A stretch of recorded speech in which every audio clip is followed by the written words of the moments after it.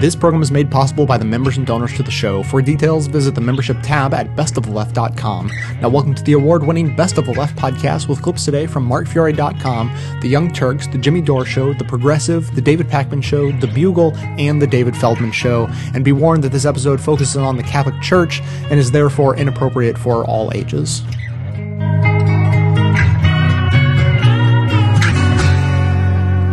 With the Pope resigning and scandals festering, the Catholic Church is in crisis. Hurry to the conclave! In their ancient meeting chamber, red-robed cardinals from across the globe must battle corruption and disgrace and find a new face. The Dean of the Cardinals, Angelo the Clam Sodano, excels at the dark art of the pedophile cover-up and has swept some of the evilest abusers under Vatican vestments. While Cardinal Mahoney, the shuffler, arrived at the conclave fresh off a deposition delving into his past crimes of hiding child rapists in various states and countries. Maybe German Cardinal Ratzinger is the one, and people won't notice he helped keep crimes hidden too. Oops, he's already been Pope, and is off to live in a freshly remodeled 4,300 square foot cloistered nunnery with tastefully appointed immunity. Out with the nuns, in with the former Pope. Maybe it'll be a bold, brash American Pope like Cardinal Tim Dolan, who paid predators $20,000 to make them go away. Whoever said the money changers can't work for you? But surely this character isn't fit to be Pope. He blabs all about corruption, is a liberal when it comes to women in the church, and he's never said anything about priests being celibate. It's a new day for a new leader, to be chosen by the old leaders from the old days. So hurry to the conclave!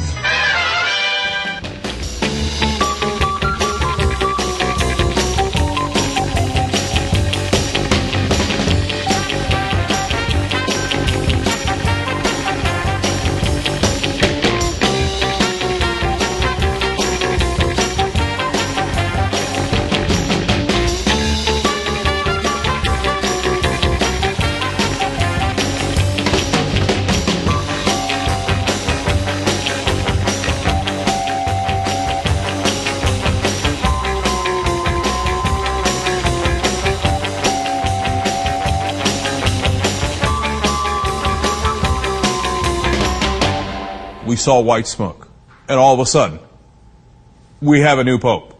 We also have an old pope. So this is kind of two popes. But nonetheless, Habemus second popum. Okay? Now, he's in charge. It is Cardinal Jorge Mario Bergoglio. There's no need to say it that way. He is Argentinian. I will do this joke for the third time now. They couldn't get Messi, so they went with Bergoglio. I'm pretty sure that's not how you pronounce it. Anyway, Argentinian comes in. First time it's a Latin American pope. It's the first time it's a Jesuit priest that has become pope. He gets to wear the funny red shoes and the whole outfit, and he's got the funny hat. He gets to go up on that big grand stage and balcony, and everybody goes crazy. People in the crowd are crying, like, oh my God, we've got a new pope. You don't know anything about it. What do you know about it? You know what I would have done if I was on the ground? I would have gone up to the people who were crying and be like, all right, tell me one fact about Bergoglio. Just one. I mean, like, you're so excited. Like, oh my God, there we go. Yes, Jorge Mario. Okay, all right, one thing about it. I don't know. Okay. Now, presumably the guys from Argentina would know him, but I get it. Catholics think that this guy talks to God, so they're pretty excited that we've got a new communicator. And since there's now two popes, which never happened before, when do they hand that off? See, is a Pope Benedict said, wait, I'm losing you. Wait, come again? There's a lot of stuff. Oh, no. The line dropped. Right? Meanwhile, now he's Pope Francis, by the way. Pope Francis, like, I can hear you now. They do the Vulcan mind meld. Is it when the white smoke comes out? Is it there's some official ceremony at 4:30 in the morning? Is that when God comes in and gives his first text? Like, I'm here, man.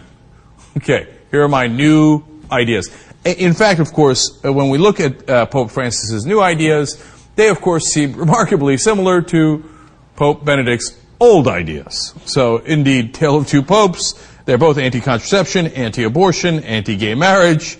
And look, they've both spoken against poverty in powerful ways, so give them credit on that. Okay, now, Pope Francis is a complicated character. Okay, this is not an easy person to say he's bad guy, he's good guy, etc. Now, In 2010, on the issue of gay marriage and gay adoption, he was dead set against it in Argentina, his home country. He said the Argentine people will face a situation whose outcome can seriously harm the family. Now look, he's a cardinal. Of course they're going to say that, right? So I'm not shocked and chagrined by that. I don't agree with it, obviously. But then he gets a little deeper into the weeds, and this isn't good. At stake is the identity and survival of the family, father, mother, and children. At stake are the lives of many children who will be discriminated against in advance and deprived of their human development given by a father and a mother and willed by God. At stake is the total rejection of God's law engraved in our hearts. Getting a little harsher and harsher as we go along. There's some reports that he is in an Italian version of Opus Dei. Well, I thought Opus Dei was Italian. Anyway, now remember, even though he's Argentinian, his family is originally Italian. So this is the first time they've had a non-European pope, but it's the Vatican being like, well, he's kind of still one of us. I mean, he's South American, but he's at least Italian. You know what I'm saying? Paisan, come on in. Now, when talking about gay marriage and adoption, he got even worse. He said that adopting those laws in Argentina would be, quote, a move of the father of lies who seeks to confuse and deceive the children of God. Damn. The father of lies, of course, is Satan. So he's saying gay adoption, gay marriage is Satan's work. Okay, even for a cardinal, that's pretty strong. Now, on the other hand, he has gone, back in 2001, for example, to take care of AIDS patients. He washed them and he kissed their feet. So that's pretty serious. I mean, that's a real show of respect, at least. So he's a fascinating character. He takes a bus to work in Argentina. Now he'll be taking the Pope-mobile, but still, okay? And he cooks his own food, which is hilarious. That's like a big point of pride for, like, what a humble man, he cooks his own food. A lot of us cook our own food. Now, for me, it's cereal, but nonetheless. Okay, but still, for a cardinal, that's a big deal. And he often visited the slums of Argentina. And he cares deeply about the poor. And that's also true, too, and we'll get to that in a second. When you talk to his official biographer, Sergio Rubin, he says he's complicated. He says, quote, is Bergoglio a progressive, a libertarian theologist even? No. He's no third world priest. Does he criticize the International Monetary Fund and neoliberalism? Yes. Does he spend a great deal of time in the slums? Yes. So he's a complicated character, and, there might be some hope in change, or Pope in change. Okay. But, to be fair to Pope Benedict, he was pretty good about the issues of the poor and the bankers being too greedy and setting up the wrong kind of system, too. Now, Pope Francis, back in 2007, of course, when he was Cardinal Bergoglio, said, we live in the most unequal part of the world, which has grown the most, yet reduced misery the least, he said. The unjust distribution of goods persists, creating a situation of social sin that cries out to heaven and limits the possibilities of a fuller life for so many of our brothers. Okay, so when I read stuff like that and how often he visited the slums and he thinks that the world is set up an unequal system here and the rich are getting richer and they're getting greedier and he wants to fight back against that, well, of course, I'm in favor of that. But obviously there's a lot of conservative leanings to it. Now we get to the final issue here, which is back in 1976 when there was a military takeover in Argentina and they were going after a lot of the people who were, of course, not on the military side. The military was right-wing. A couple of the priests that Bergoglio was working with kept going to the slums when the military leadership said, do not go to the slums, because they didn't want people helping the poor or encouraging them, etc. Well, one of the people that were taken away, two of those priests were taken away, and it's written about in a book called The Silence by journalist Horacio Verbitsky. And the two priests were Orlando Yorio and Francisco Jalix.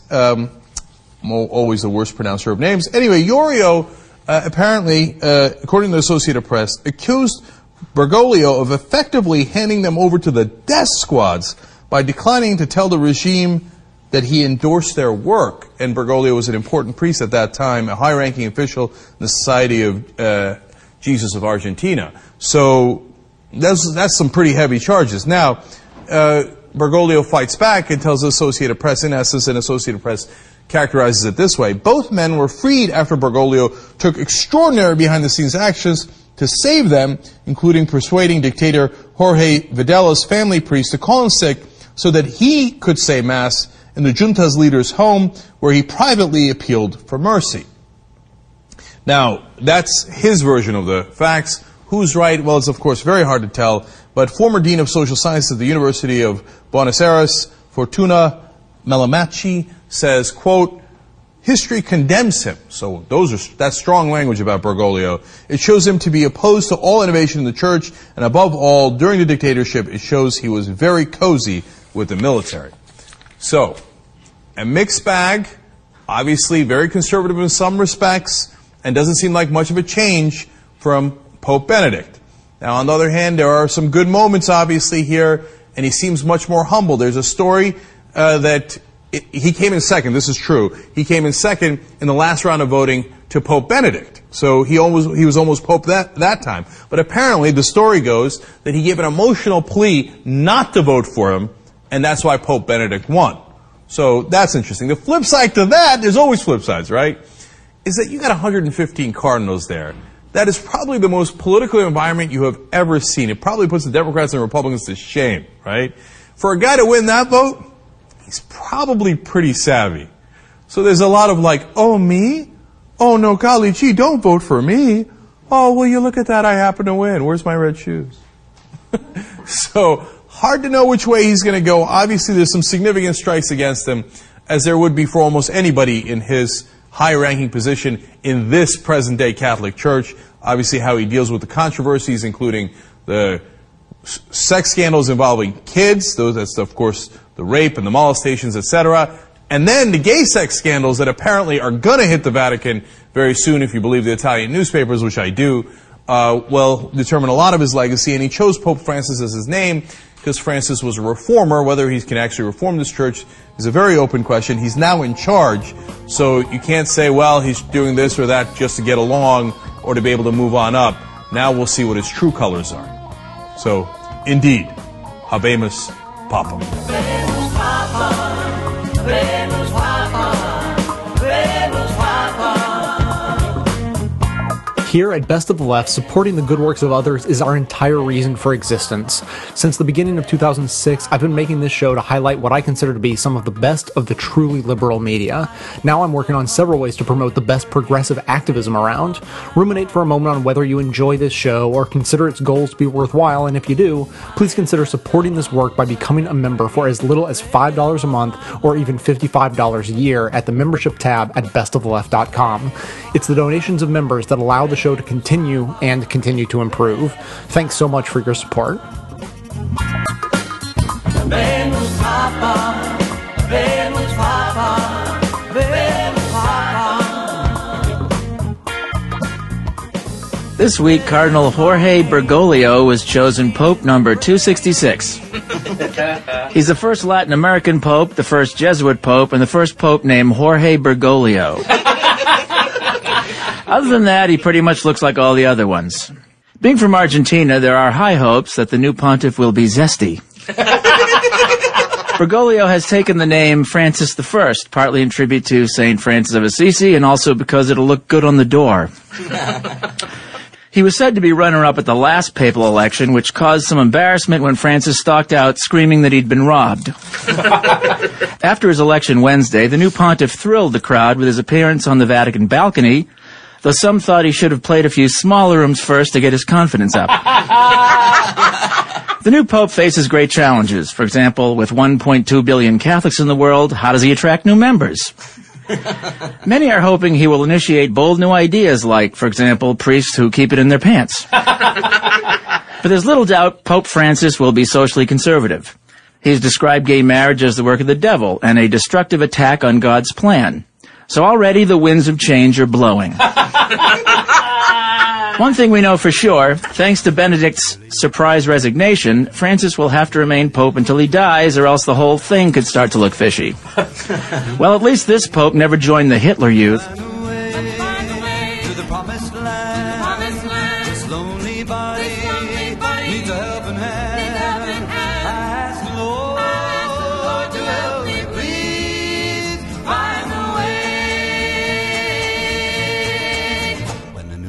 day is a dawning, about my head in prayer. I pray to the Lord, won't you lead me there? Won't you guide me safely to the golden stair?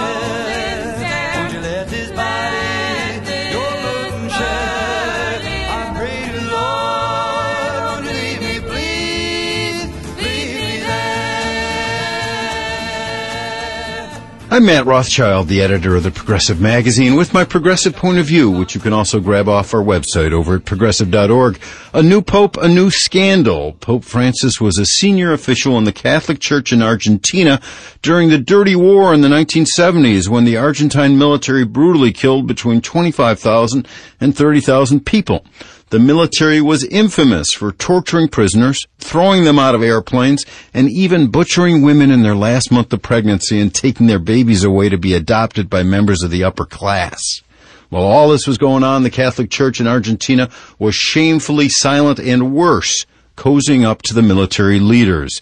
The upper clergy were noticeably sympathetic to the military. Larry Burns, director of the Council on Hemispheric Affairs in Washington, told me last night by phone. Burns, who visited Argentina many times, says, "I remember the feelings of frustration and anger that the church wasn't a friend of the cause of human rights." Pope Francis himself allegedly had connections with the Argentine military, according to a leading local journalist who mentioned him unflatteringly in a book, as well as a human rights lawyer in Argentina who filed a suit against him for allegedly not standing up for two priests whom the military had kidnapped. Bergoglio has denied this and said he worked for their release, but what is undeniable is that the Catholic Church played a nasty role during the Dirty War in Argentina. As in its other scandals, it's time for the church to come clean. I'm Matt Rothschild, and that's how I see it.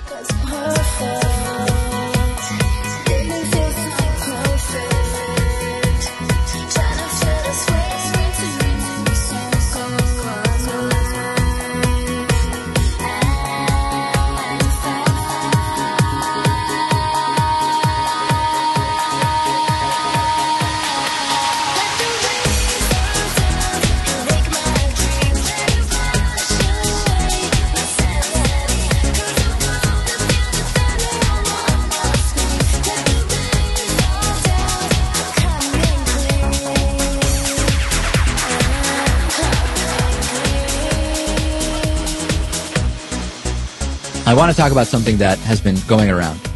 A lot of people have been asking me to address the alleged involvement of Pope Francis in the Dirty War in my home country of Argentina. Now, I was born in Argentina shortly after the dictatorship ended, and I have been looking into all of the allegations, including that he was involved, that Pope Francis, the now Pope Francis, then as Cardinal Bergoglio, was involved in the disappearance of two priests. Now, this has been covered extensively by a lot of progressive media outlets, and the consensus seems to have been this is true. I've done a lot of research into this. I've talked to people in Argentina. I've talked to family members. I've looked at a number of different reports about this, and I've issued a number of criticisms about Pope Francis, including the position on gay marriage, birth control, the total lack of grounding in anything remotely contemporary when it comes to the positions of the Catholic Church, and the fact that, by all indications, he's going to continue that. However, I don't want to make allegations that aren't true. And the allegations about his involvement in the Dirty War do not appear to be true, and more information is coming out about this, and I'm seeing hesitation from progressive media to take this on, to retract some of the statements that they've made, and that's concerning to me, Louis. All right. Ex-Judge Stracera, who was involved in the military tribunals during the dictatorship in Argentina, an individual who, what can we say about Judge Stracera Natan? I can't really say without reproach, but based on his position and today's position, we have no reason to think that there would be lies coming, right? Well, if you're going to make it an issue of credibility, there can always be someone lying. So, yeah. But basically the issue is that according to the testimony of witnesses during the Dirty War, there weren't any, supposedly, according to this judge, right, there weren't any sort of accusations against Pope Francis, Cardinal Bergoglio, in that period, in the post-war period. Right. So if you believe that, then obviously, he's not a guy who was mixed up in things in general. Ex-Judge Stracera heard countless accusations about individuals involved in the naming and involved with the dirty war and disappearances, etc. Many of those names mentioned were not actually guilty or complicit in anything. However, Cardinal Bergoglio's name was not even once mentioned, and this has been corroborated by a number of other officials. Now, there is an element here, which is that the Argentinian president, Cristina Kirchner, maybe it's reasonable to think that she may not be happy that Pope Francis now has brought more attention to Argentina than she ever has been able to. And realistically, more than she ever will be able to, at least not for anything positive, and that may be part of the allegations and the smear campaign. But my position now, after talking to, I would say, 10 or 12 people over the weekend and reading 15 or 25 articles about this, is that I would not be comfortable saying that Pope Francis was involved in the dirty war, counter to what I said to Dennis Campbell during our interview, that I had read that. That's my position right now. Right. I just don't think there's enough information, really. But there's still plenty of things we can say about him that no question about are not flattering. Absolutely. And those are similar to what we've been saying about the Catholic Church for a while. And those are all still concerns, and my concern is no lower. And again, I'm not Catholic. I have no interest in the Catholic Church. I've been incredibly critical of the Catholic Church. My interest is just not making allegations that I don't believe to be true. And right now, I don't believe his involvement with the dirty war is something I can report and feel good about. Fair enough.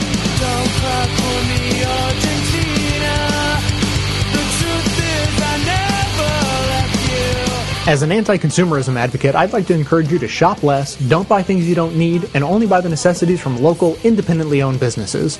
That said, if you don't take this good advice, then at least there's a way to shop that helps support this show at the same time. Simply click through to Amazon.com, just one of the major companies under constant boycott by one liberal cause or another, from the banner posted at bestoftheleft.com.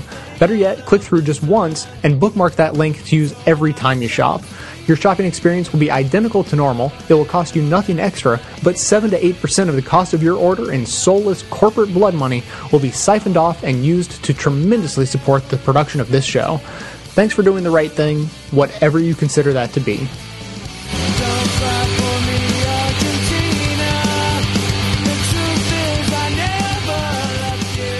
Top story this week. Ole, ole, ole, ole. There's a pope, pope, pope, but there's a pope, pope, pope. Well, Andy, the papal conclave. That was very much the unspoken subtext of all the news reports. Yes, yes, that's right. They just didn't have the balls to actually say it or sing it saying. Andy, the papal conclave clearly didn't take too long to put his fingers down his throat and throw up a pope. Because on Wednesday, after just 2 days of discussion, white smoke billowed out of the Sistine Chapel and the Catholic Church took a bold new step into the future by electing an old white man with reactionary views on homosexuality and birth control. But wait, this one speaks Spanish, so it's different. Ole, ole, ole, ole. There's a pope, pope, pope. So, who the Pope, Andy? Well, Jorge Mario Bergoglio, he the Pope. Or, as he is now called, Pope Francis, or Rome's most eligible bachelor. If you like the thrill of the chase, ladies, look no further than Pope Francis. There is a man who is playing really hard to get. Yeah, it's an interesting choice of name. After almost 2,000 years of waiting, we finally have the first ever Pope Frank, which is great news for everyone. As you say, they did. They concleft the shit out of that decision. They really concleft it beautifully, or concleved it. I don't know. What's the past tense of that? I like concleved. I mean, that sounds, but they both sound nice. They're both nice to say, but I'd go concleved. But he's the first ever Pope from South America, Argentinian, from Buenos Aires, Bishop of Buenos Aires, and in his opening Pope speech, my Latin's a little bit rusty, but the first thing he said was, we in the Vatican City now lay claim to the Falkland Islands. So, and then, he's also a big hip-hop fan. He wowed the crowd by saying, I love it when you call me Big Popper. So, and he also said this, these rather touching words. He said, this is a wonderful journey from infinity back to infinity. And, sorry, no, that wasn't actually the Pope who said that. That was a deranged man talking to himself on the tube on the way in today who said that. But it could have been the Pope. Oh. And I think, who does that tell you more about? The Pope or the man on the tube? Well, it tells us an equal amount about both of them, Andy. And the fact that I wrote it down, it probably tells you something about me. Yeah, that's right. I think that's much more... the bigger lesson is there.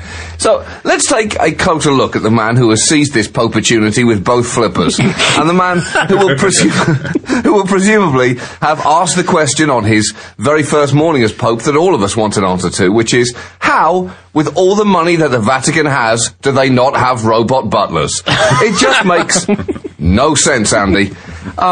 So there's a lot of firsts that this Pope is. Yep. Pope Francis is the first ever Pope Francis. He's also the first Jesuit to be Pope. Also the first Pope from outside Europe in 1,000 years, over 1,000 years. Also the first Pope from the Americas. Also apparently the first Pope to have Wind Beneath My Wings as his karaoke, and I quote, go-to tune. Also, John, he's the first Pope with only one lung.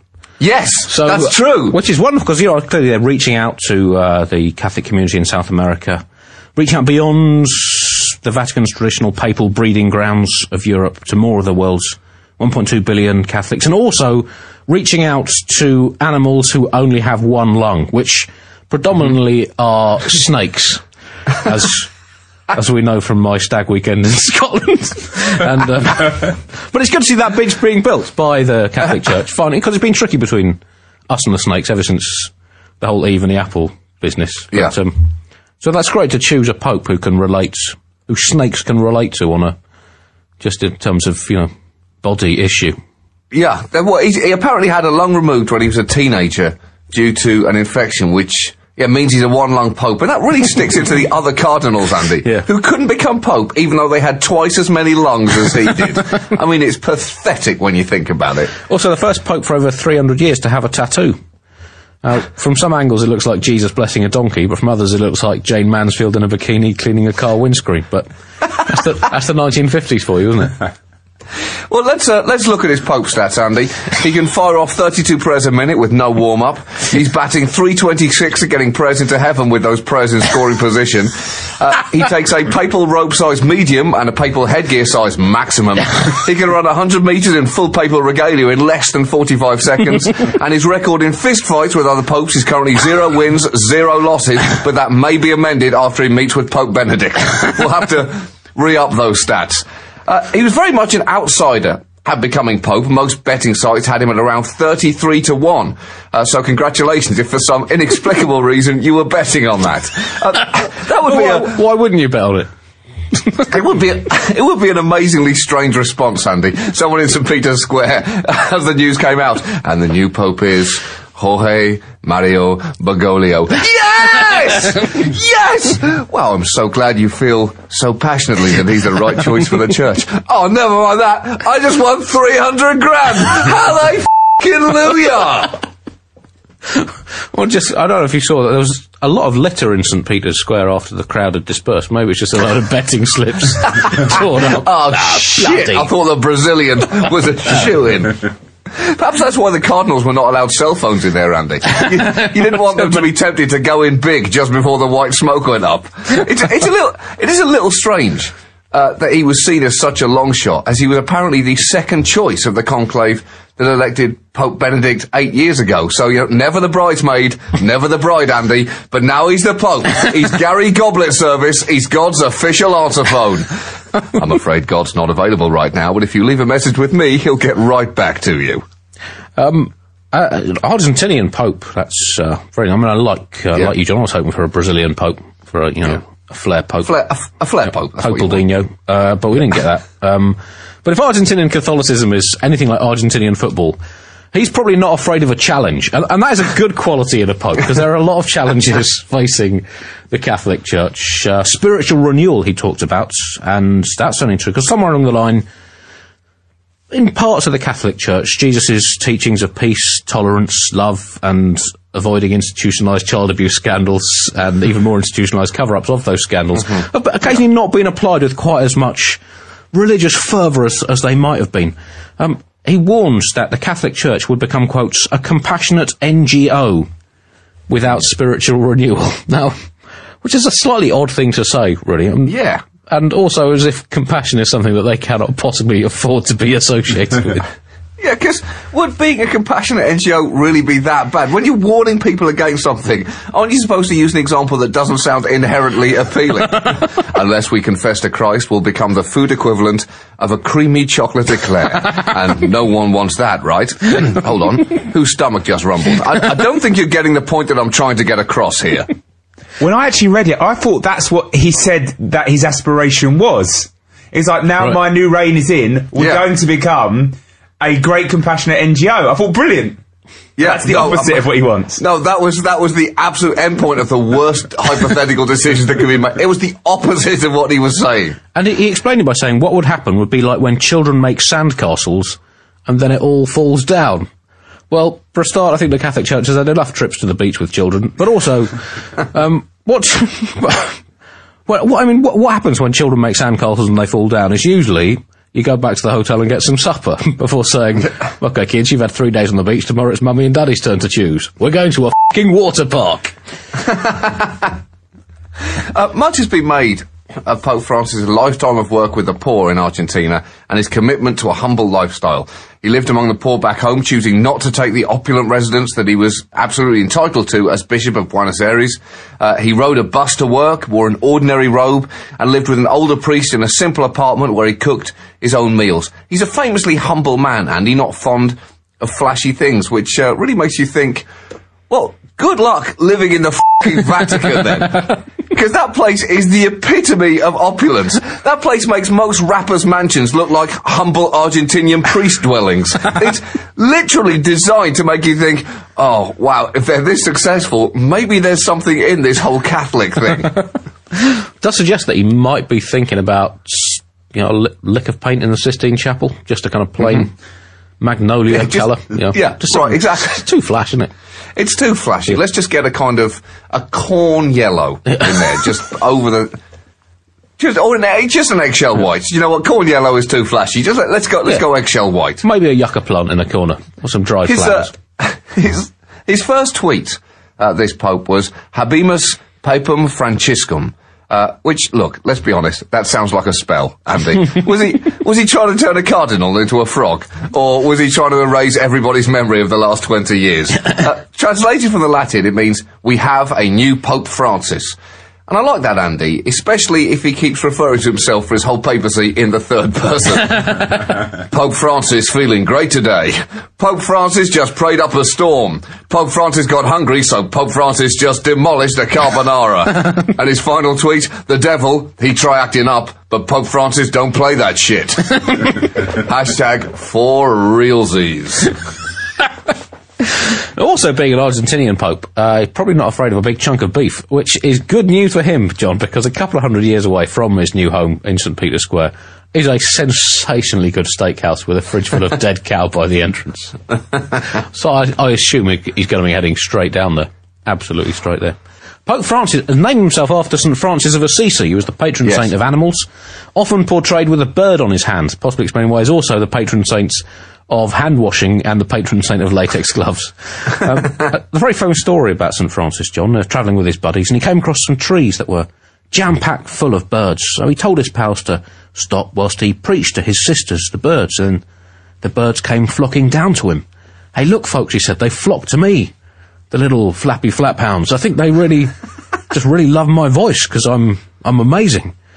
Sure, St. Francis said his friends. You might like to factor in the fact that you're wearing a jacket made of seeds. Yeah, so I like to dress snappy, said St. Francis. What's wrong with that? Well, you're going to have to buy a new jacket. That's all. All right, Aristotle, put a f***ing sock in it, just because you can't hold a tune. God, it's a great book, isn't it, Andy? It's been a while since either of us have read it, but it's a great book. Although dour in appearance, this Pope apparently has a sense of humour. Apparently so. At his first dinner as Pope on Wednesday night, he reportedly toasted his fellow cardinals with a prayerful quip, "May God forgive you for what you have done." And that's a bold joke, Andy, because that may have been a tense moment for a cardinal or two in there. Oh, shit! How did you find out about that? I thought I got away with it. I was so careful. Oh, wait, what are you talking about? Yeah, you were joking about us picking you as Pope. Yeah, me too, me too. I was definitely joking too. I was just acting like someone who has a terrible secret that he's been keeping for decades as a goof. I love jokes. Oh, can someone pass me an extra napkin, please? It's feeling very hot in here. Interestingly, the Vatican have finally revealed what goes into the to create the smoke that is revealed, that reveals whether or not a pope has been chosen. They have the black smoke for when he's not been chosen, and the white smoke for when they have made the decision. Both, according to the New York Times report, made with fairly standard pyrotechnic formulas. Black smoke made using potassium perchlorate, anthracene, that's a component of coal tar, and also the name of one of Tom Cruise's children. Sulfur, the name of another one of Tom Cruise's children.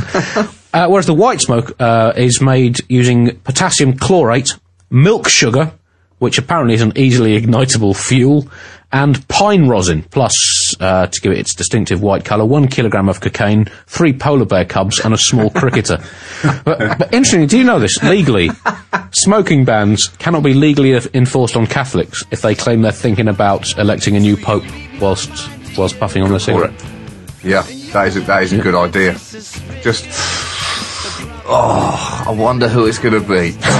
Is wanting to go to the strippers. It makes him feel all nice. Cigarette smoke, yeah. The cigarette smoke in your eyes.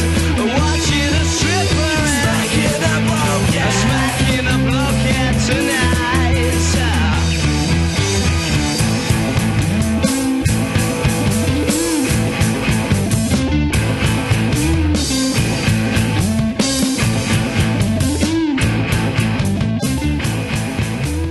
Now, what's funny, as you watch this whole revealing of the new pope at the Vatican, and we've got all the people who are crying and waving their flags, etc., and the television cameras for about an hour were looking at this grand balcony in the Vatican, and as they're dressing the new pope, the white smoke has already come out, and they're putting on the finest clothes, etc.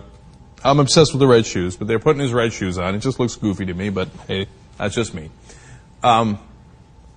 I thought for a second, because somebody here mentioned, I think in fact it was John Iadarola in the studio, saying like, yeah, this is what Jesus would have wanted. Think about that, right? Did Jesus say, hey, you know what, get a guy, dress him up really fancy, okay, put him on a really grand balcony at this amazing mansion, and then when he comes out, everybody cry and clap, and everybody bow your head and listen to every word he says? If you read the New Testament, that would seem to be really close to the opposite of what Jesus said. Remember, he threw the money changers out of the temple. He did not like the organized religion of that time. He fought against organized religion. What's the Catholic Church? Organized religion! I mean, down to what kind of shoes you're going to wear and what kind of funny clothes you're going to ride in and what kind of Pope-mobile you're going in. So, and then, of course, you get to the things that I know Catholics get mad at me, but really, infallible? Infallible. And then they make all sorts of excuses. Well, we're kind of infallible in the doctrine, and blah, blah, blah, blah. No. I got news for you. He's not infallible. 5 minutes before he was declared Pope, everybody was arguing with this guy. They were like, oh, come on, Bergoglio, you don't know anything, man. Come on. What are we going to get? We're going to get subs or pizza? What are we getting? Oh, don't listen to Bergoglio. Let's get subs, right? And then he becomes Pope. Oh, of course, pizza. I'm sorry, man, the dude's infallible. He can't be wrong. Get pepperoni pizza. That's it. He's not infallible. How could you possibly believe that? How could you possibly believe it? All right. And then the communication with God. Well, we got 2 popes now. Who's text messaging the God now? It doesn't make any sense. You really think like, yeah, wait, hold on. Oh, yeah, okay. What would you like me to do? Mm-hmm. But wait a minute. The last Pope, Pope Benedict, canceled purgatory. How do you not stop being a Catholic? I mean, your whole life you've been told, oh, purgatory, man. Like, I mean, there's heaven, there's hell, and then there's that middle ground that's kind of shaky. It's not great, it's not terrible. I mean, at least you're not getting tortured, right? And Pope comes in and says, oh, wait, hold on, I'm getting a message.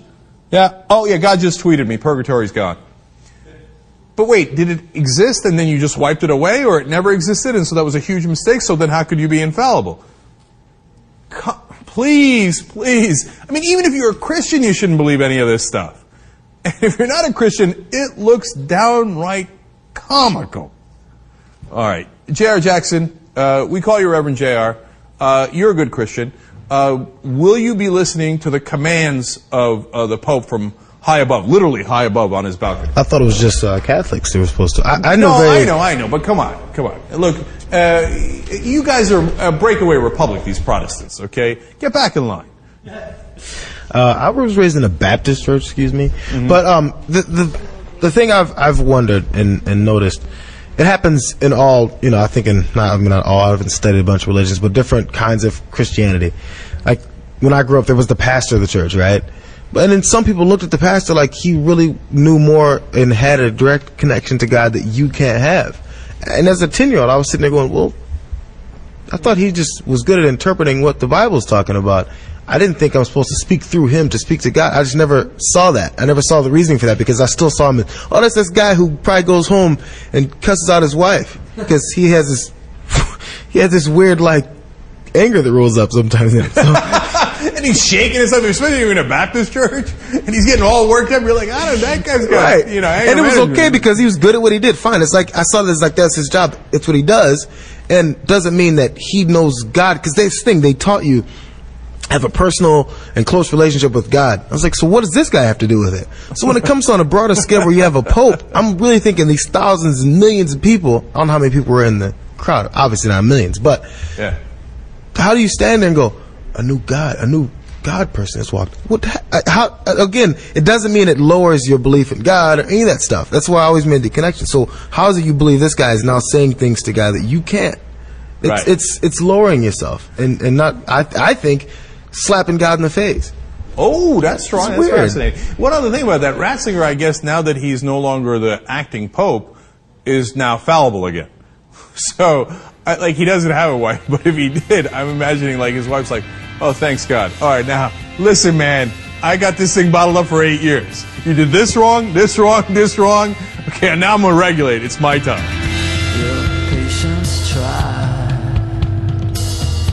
out on the ledge to lead the blind back from the edge.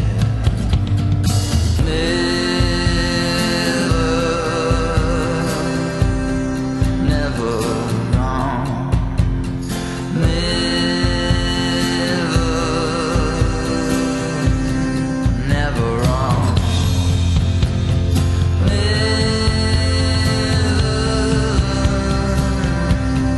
Never wrong.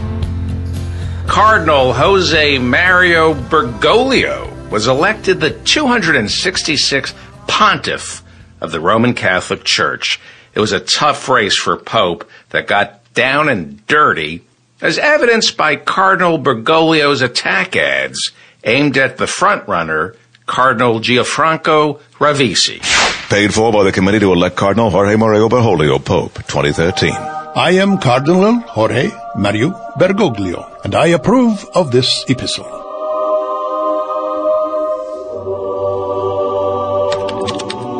Cardinal Gianfranco Ravisi, a modern leader who types his very own tweets.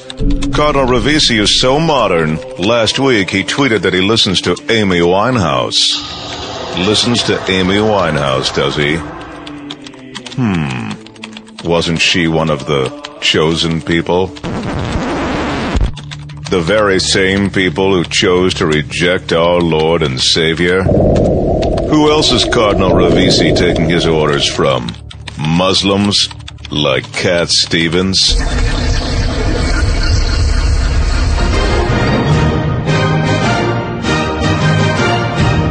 Cardinal Jorge Mario Bergoglio listens to nobody. For more than 20 years, Cardinal Jorge Mario Bergoglio has ignored pleas to ordain female priests. He opposes abortion, even when the mother's life is in danger, and gets an A rating from the NRA, the National Raffle Association. Cardinal Jorge Mario Bergoglio knows how to lead this church into the previous century. With stronger sermons against same-sex marriage, more priests consigning rape victims to hell, and restoring the Vatican's time-honored tradition of encouraging poor people to make more babies. Cardinal Jorge Mario Bergoglio. Stagnation you can believe in. I am Cardinal Jorge Mario Bergoglio, and I approve of this epistle. Paid for by the committee to elect Cardinal Jorge Mario Bergoglio, Pope, MMXIII.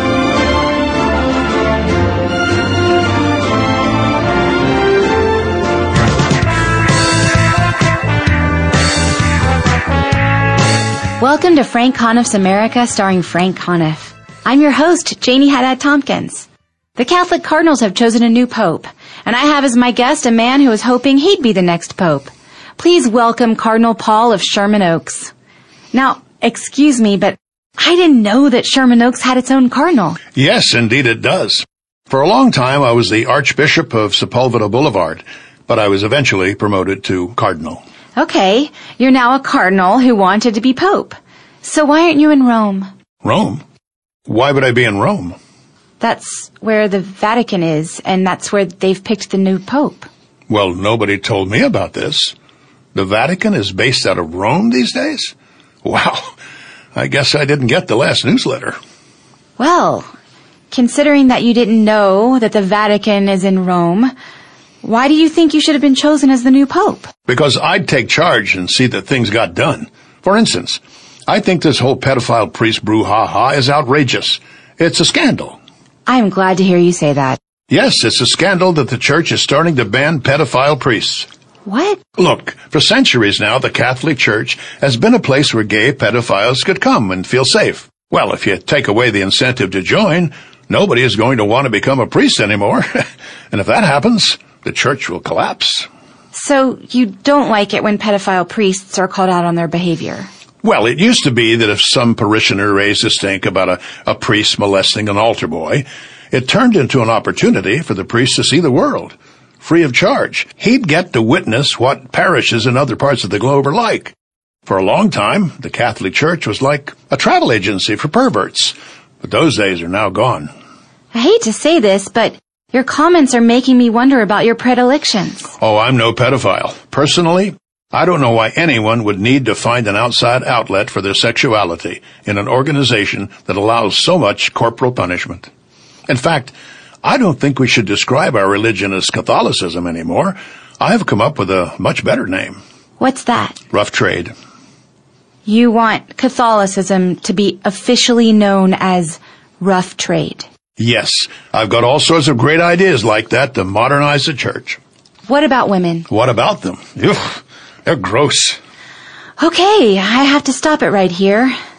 Even though you're saying some completely insane and irrational things, you still don't seem like a Catholic cardinal to me. For one thing, you're not wearing any cardinal robes. You're just wearing a t-shirt and a chef's apron that says World's Greatest Cardinal on it. Well, I happen to think that the future of religion hinges on novelty clothing. I have a really fun t-shirt that I'll give you for a small contribution. Look, it says, I went to Catholic Church and all I got was scarred for life. Cardinal Paul of Sherman Oaks, thank you for joining us. And may God have mercy on your soul. God? Why bring him up? Geez, that came out of left field.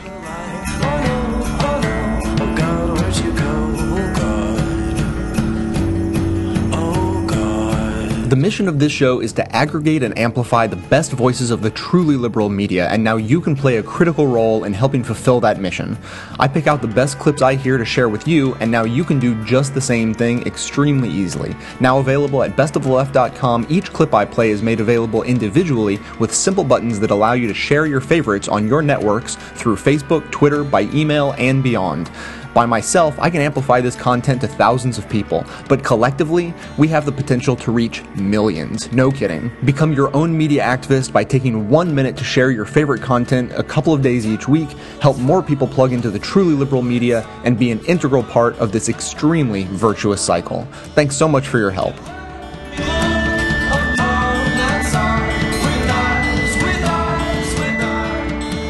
So it's great that we have this new pope, right? The new pope, he's from Argentina, right? Copacabana. I've already made that joke twice now. And so they say he's a Jesuit, and he picked the name Francis because it's very significant, because it shows how concerned he is with the poor. And he is concerned about the poor. Not concerned enough to sell all their artwork for the trillions of dollars and give it to the poor, but still super concerned. He's still super concerned about them. So I don't know. I don't like the, you know what, I was willing to, well, here's what, Chris Matthews, he's a great journalist, right? So here he is, he's very skeptical of this guy. Here's what he had to say about it. Here's what he said. I really liked him immediately. That first impression, the guy just... Oh, okay, good. You liked him right away. Okay, there you go, Chris. At first, he's objective. Yeah, let's hear how... Little things, the way he was not taking instruction from the people who are choreographing him. He said, no, give me this now, do this now. He seemed to be calling the shots right from the get-go. Maybe that's an overinterpretation, but it's the way I saw it tonight. Yeah. Okay, maybe it is. Maybe it is. You've got just about nothing to go on, but I like the guy. I really do. I like this guy who's now the CEO of a criminal organization. I think he's a good guy. And women love this Pope. They love a guy who's a hero. And with a swagger. About Bush. That's what he said about Bush on Mission Accomplished. Sorry. Yes. No, I like he's down to earth. He's going to make a movie to relate to the average people called Francis the Talking Pope. He's a pope of the people. He's a people pope. A popal. I thought he was going to do Francis the Talking Drug Mule. No, he was standing there looking aside when all those priests were making their penis disappear. Why, Jim? What? What? Jim, why is it that nobody gets a pass about being a bigot towards gays except religious people? Somehow it's something like this guy, like Chris Matthews. It's in the Bible. Chris Matthews right away is like, I like this guy. Everybody excited. I like this guy. You mean you like this guy who's a bigot towards gays? Chris Matthews is starstruck every time he has some. Who else in somebody the world? Powerful. Yeah. Who else in the world would you say I like this guy if he hated blacks or if he hated Mexicans or Jews? But if he outwardly and publicly is discriminatory towards gays and says then it's okay. It's okay to hate gays if you walk around in a dress and funny hats and have all kinds of crazy pomp and circumstance.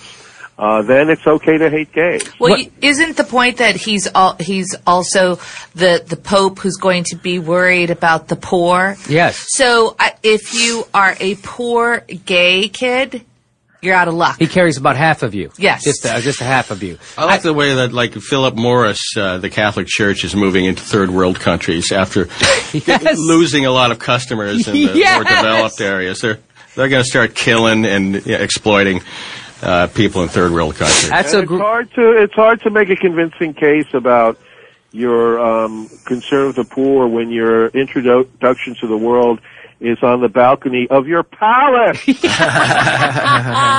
on, you guys, I don't know if you know this, but today when he was, starting his new life, he went and actually paid off his own hotel bill. Oh, isn't That's that what a real dude he is. He's down to earth. Plus, he tipped the chambermaid. I just want to mention that. Here's what I don't get. He was staying at a youth hostel where you share the bathroom. Big deal.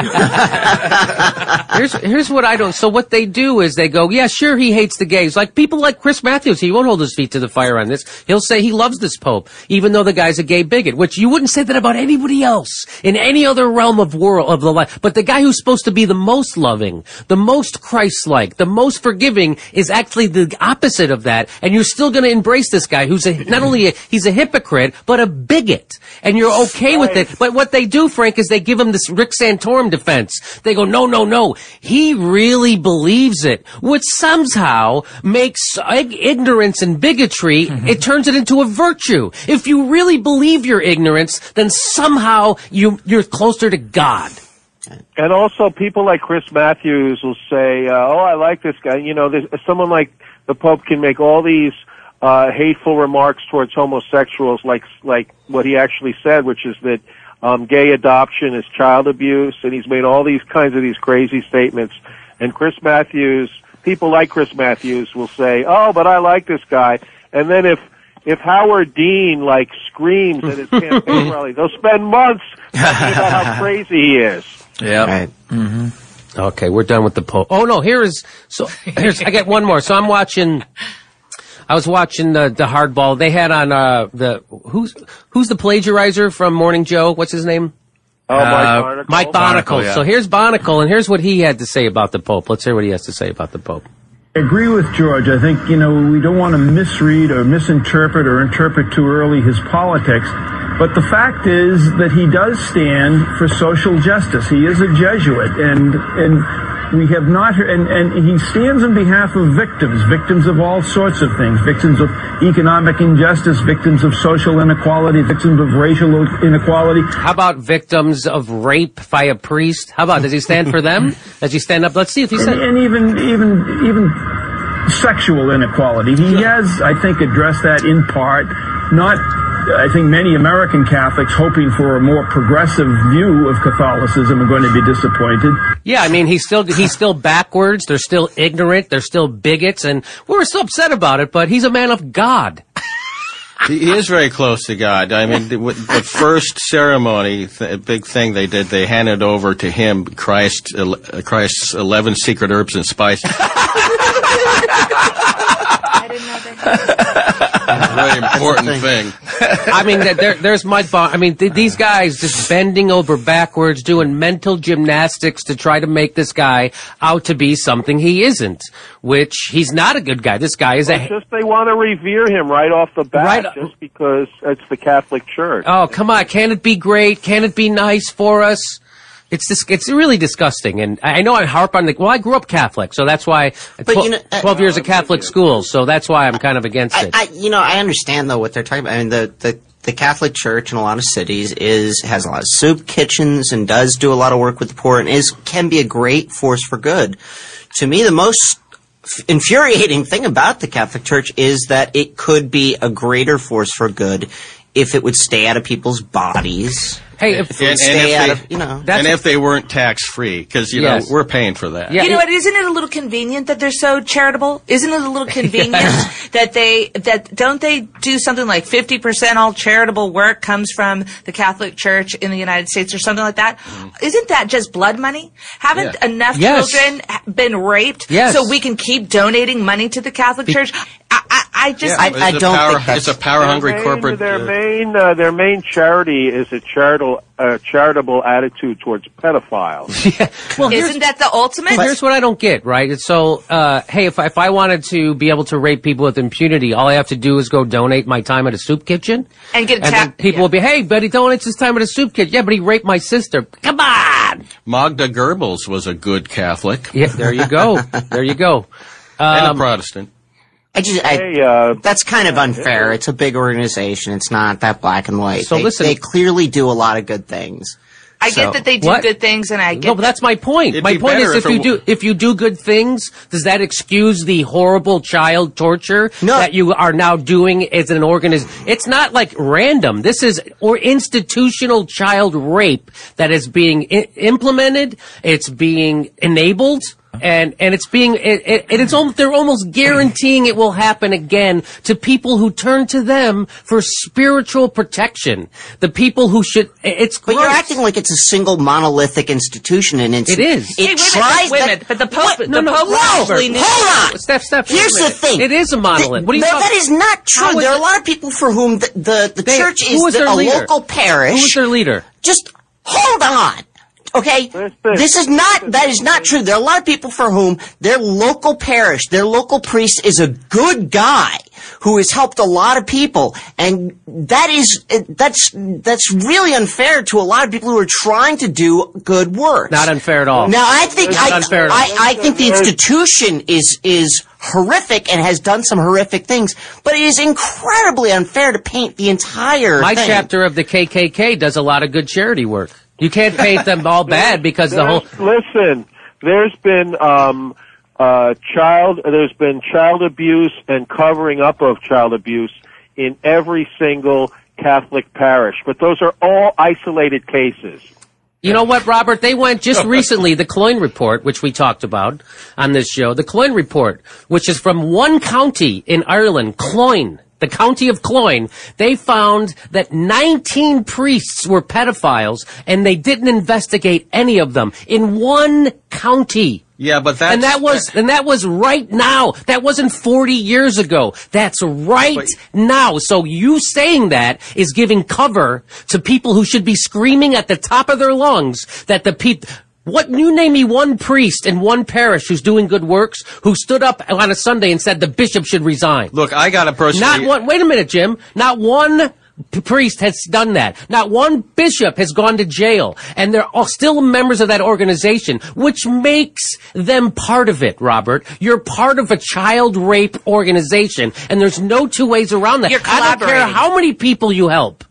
So if you're a priest, you're saying you should resign. Yes. If you think that the institution, and I kind of agree with you, but you should stop running your parish. You should stop working with your community. You should demand that the people responsible for child rape go to jail.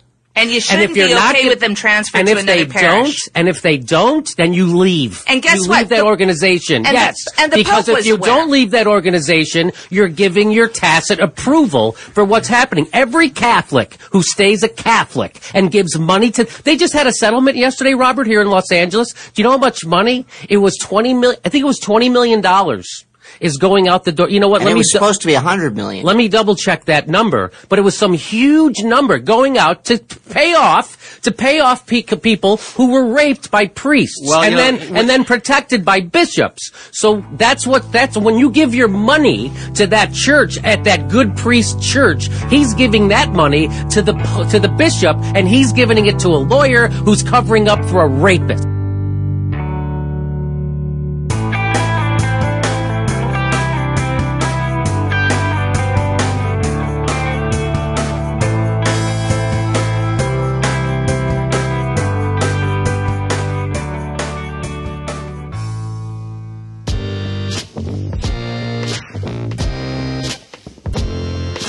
Hey Jay, Morgan from Chicago here. I'm calling in response to your recent episode on the Pope, though this voicemail isn't really about the Pope at all. First off, I'm a progressive and a Christian, and while personally I see no conflict whatsoever between those two, I often end up in this in-between area where progressives disagree with me on my faith and Christians disagree with me on my politics. And I knew when I first started listening to your podcast that there would likely be several episodes attacking the church, and it's completely deserved, and most of the time I completely agree with the critiques. So, with that said, in your recent episode you had a moment from the Jimmy Dore show where they were responding to a couple of Catholic writers who were on Up with Chris Hayes.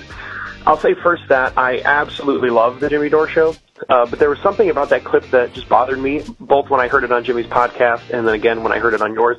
And I think I figured out the two reasons why it bothered me. First, it bugs me when anyone completely dissects and tears apart an incredibly brief, unprepared response from a random person on television, and so much meaning is inferred that we have no idea if it was intended or not, especially when that person you're dissecting is somewhat inconsequential. So in that way, I just felt like everyone on Jimmy Dore for that clip are just entirely attacking the wrong person and something amazingly minute.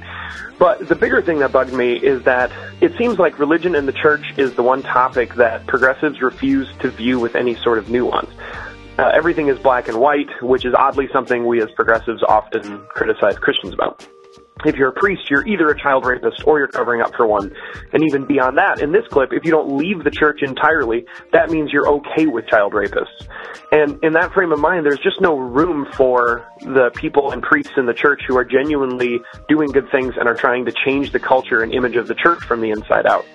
Robert Yasamura was trying to make a point along those lines on another show, but he was pretty outnumbered and kind of got pushed aside. That is not true. There are a lot of people for whom their local parish, their local priest is a good guy who has helped a lot of people, and that's really unfair to a lot of people who are trying to do good work. So, as someone involved in the church and is progressive and is reaching out and trying to care for the least of us, I just wanted to remind you and everyone else that there are still good people in the church who are also disgusted with what the church has done and are trying to change that. I don't expect to, nor am I trying to win anyone over with this message, and the onus is on Christians and Catholics to earn back the benefit of the doubt from the rest of the world because we have lost it and it's entirely our fault. Anyway, this can obviously be part of a much bigger discussion, but I hope my point of view is at least interesting. And in my experience, people like me are not uncommon in the real world, but we seem to be extremely rare, if not entirely non-existent in any media, be it progressive, conservative, or beltway. Love the show. Keep up the good work, Jay. Later. Hi, Jay. This is Dave from Olympia, Washington. I just wanted to call today and simple message just how much I enjoy the show, and particularly the voicemail section. it's always kind of a highlight of the show to see, what people are thinking about. And there's several people that call in regularly that are just such a treat. And I just heard Mara's comment in response to the guy that seemed to think that white males were getting beat up on. And it was what I would have said if I were more articulate and had the time to respond and wasn't a week behind that episode. So it's just nice to hear people's voices, and especially in a weird sort of way, people that I've never met. I don't have any way to contact directly through email or phone, but I feel like a camaraderie with through a kind of a community. So that it just struck me how both odd and wonderful that was. So just wanted to share that. Love everything you do, and keep it up. Thank you very much.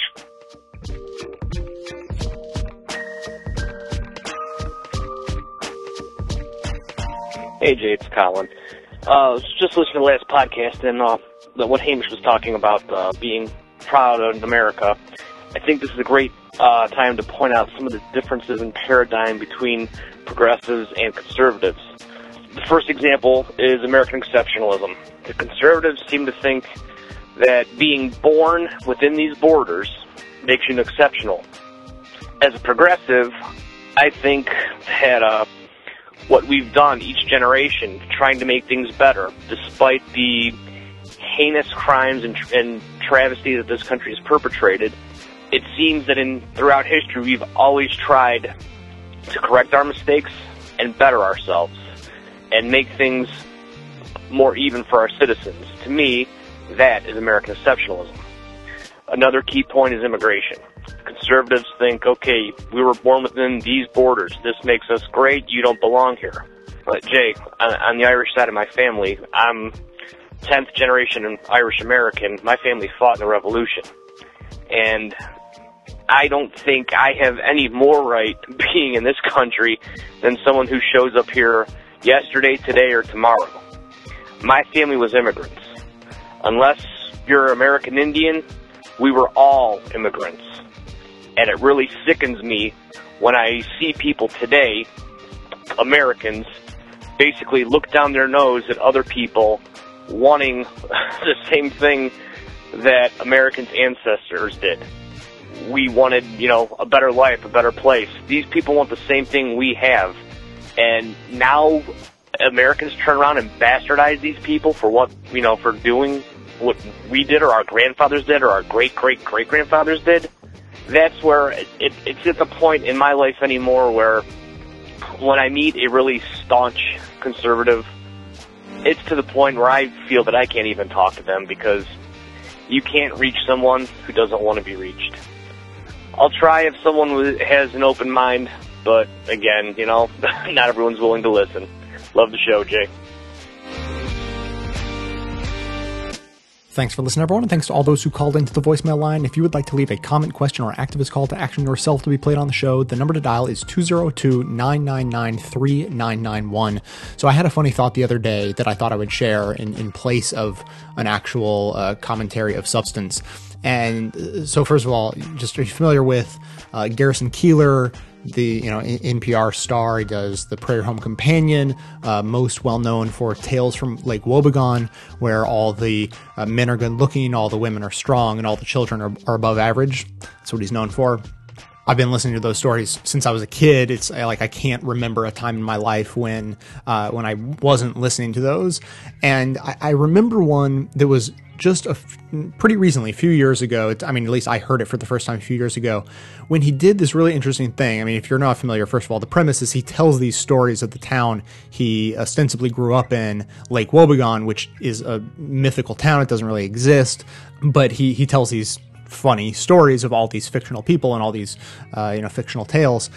But this one time I heard him, he sort of broke character almost, and basically admits that the town isn't real, and that he was being very introspective on the idea, and he thought, I feel like although maybe the town isn't real, that I sometimes wonder if I tell the stories exactly right, I include the perfect details, and every hair on every character's head is exactly where it's supposed to be, then I will actually be lifted up from where I live now and transported to Lake Wobegon, that it will simply like pop into existence all of a sudden.